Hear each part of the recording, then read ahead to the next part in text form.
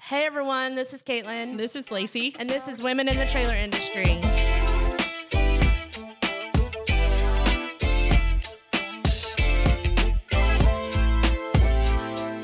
Today we're going to talk about a little bit about our integrating new team members into our team and just some things we've learned about that. So Lacey, most of it's affected your team. Yes. So what has your thoughts been on the sales side, and what's that look like for you? So, taking on new members is always exciting. I think that it's exciting because you get a new atmosphere of what the sales room looks like. What is that culture? And if you've already built a good culture, then you know that you're bringing them into a good situation, and it's not going to be like just like I wouldn't say dog eat dog, because it can be that way, and that's fun too, on the sales side. But more just like where they take those people in, they learn who they are, and they're open to having new ideas, new perspectives in the room. So I think that's been really exciting. The people that we've brought on board are really good resources and additions to our team. I think they bring a good book of contacts with them. And so we are already seeing kind of an influx of those customer base coming over from them. So that's all good stuff. We have, with every new onboarding process, you do have some kind of pain points that you have to work through. So tell us a little bit from your side what that is, and then I'll share what mine is. Yeah. So for me, my place in this obviously is the culture part, the HR part right now, and, really onboarding everybody, telling them all the things. And I'm sure once they meet me at first, it's like information overload, because I'm like, we use this software and you're onboarded here, and this is where you view your pay stubs. And it's probably like, whoa, I can only imagine, right? I need a pen and paper. Like, it's all on your email. Don't bother. But, so just kind of streamlining those processes. I think I have it as streamlined as I could possibly get, but, going in, sharing what our vision of the company is, what our core values are, what we're going to expect from them,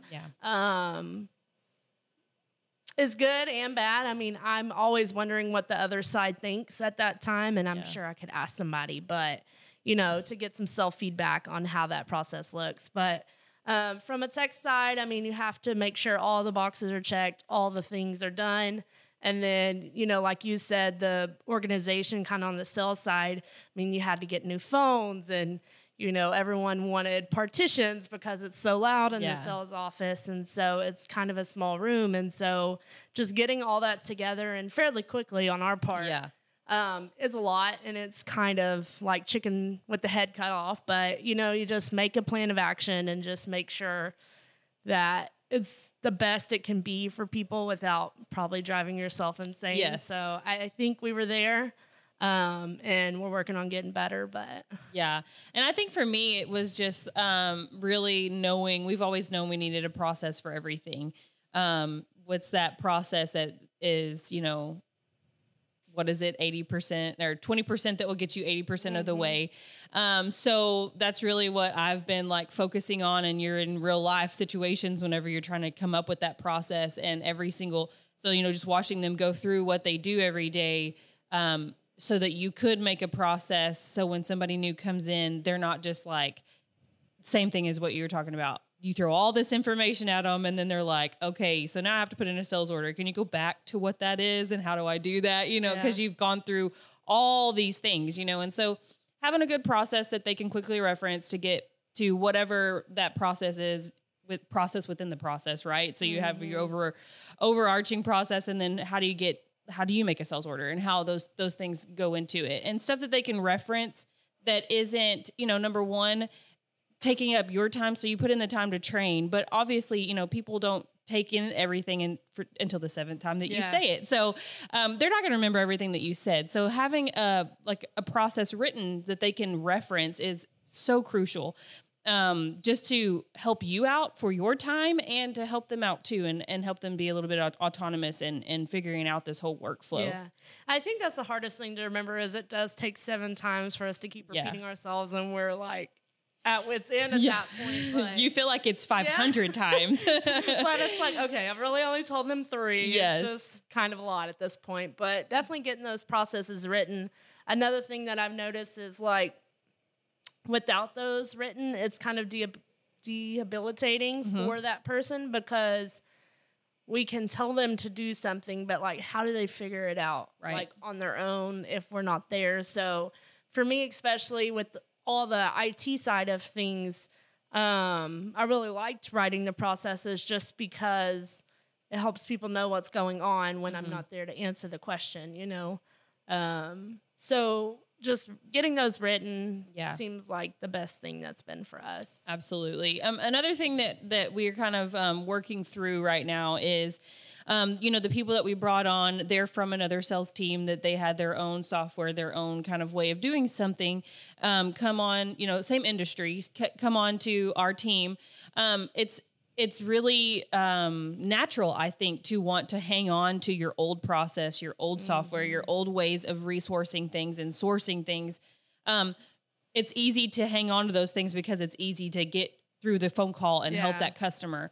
And so I see that part of it, but, you know, a struggle point and something that we're just working through day to day is, you know, we do things differently. We do have different software. We do have different ways of checking cost and price points. And we do have different ways of handling customers. And so it's a hard transition, but I think that we have a really good team and they are transitioning really, really well. I mean, we're just in week 2. Of everybody being here. And so everybody's fast. We're learning fast. We know that we're fast paced this year. And so we are just doing everything that we can to give them those resources that they can reference. Yep. And coming up, we even have more team members coming on. Absolutely. So I'm really excited to see kind of like where that pushes us, you know, so that we can create a new wave of people doing, you know. Yes. It's what I always tell Tyler is, like, the doers kind of moved up in leadership position, and now we're hiring more people and we're making them doers. And so it was like last year was kind of a transition point, but we couldn't lead and do and all that at the same time. So it'll be really exciting to get all the new team members, everyone in their flow, with everyone we already have.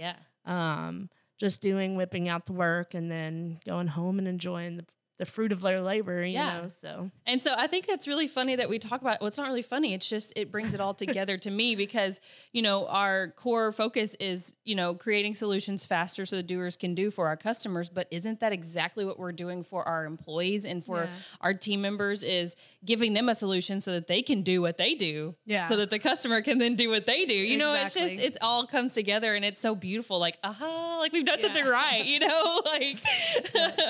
So it is, you know, and I think this all came together. We've really laid out a structure of our business. And if you really just take a moment and think about what it all looks like, I think you get a lot of clarity from that, just because you're not just doing things just to be doing them and thinking you're doing the right thing. You're actually like, okay, is this producing the most results? And we kind of had that mindset shift, you know, from Tyler. It's like, are we focusing on the right activities? And so, you know, my argument was like, not all the time, but we got to focus on these other activities too. So it's really figuring out, okay, how do you position yourself to focus on those right activities and then let other people worry about those other activities? So absolutely. That's been a gold mine for me this year so far.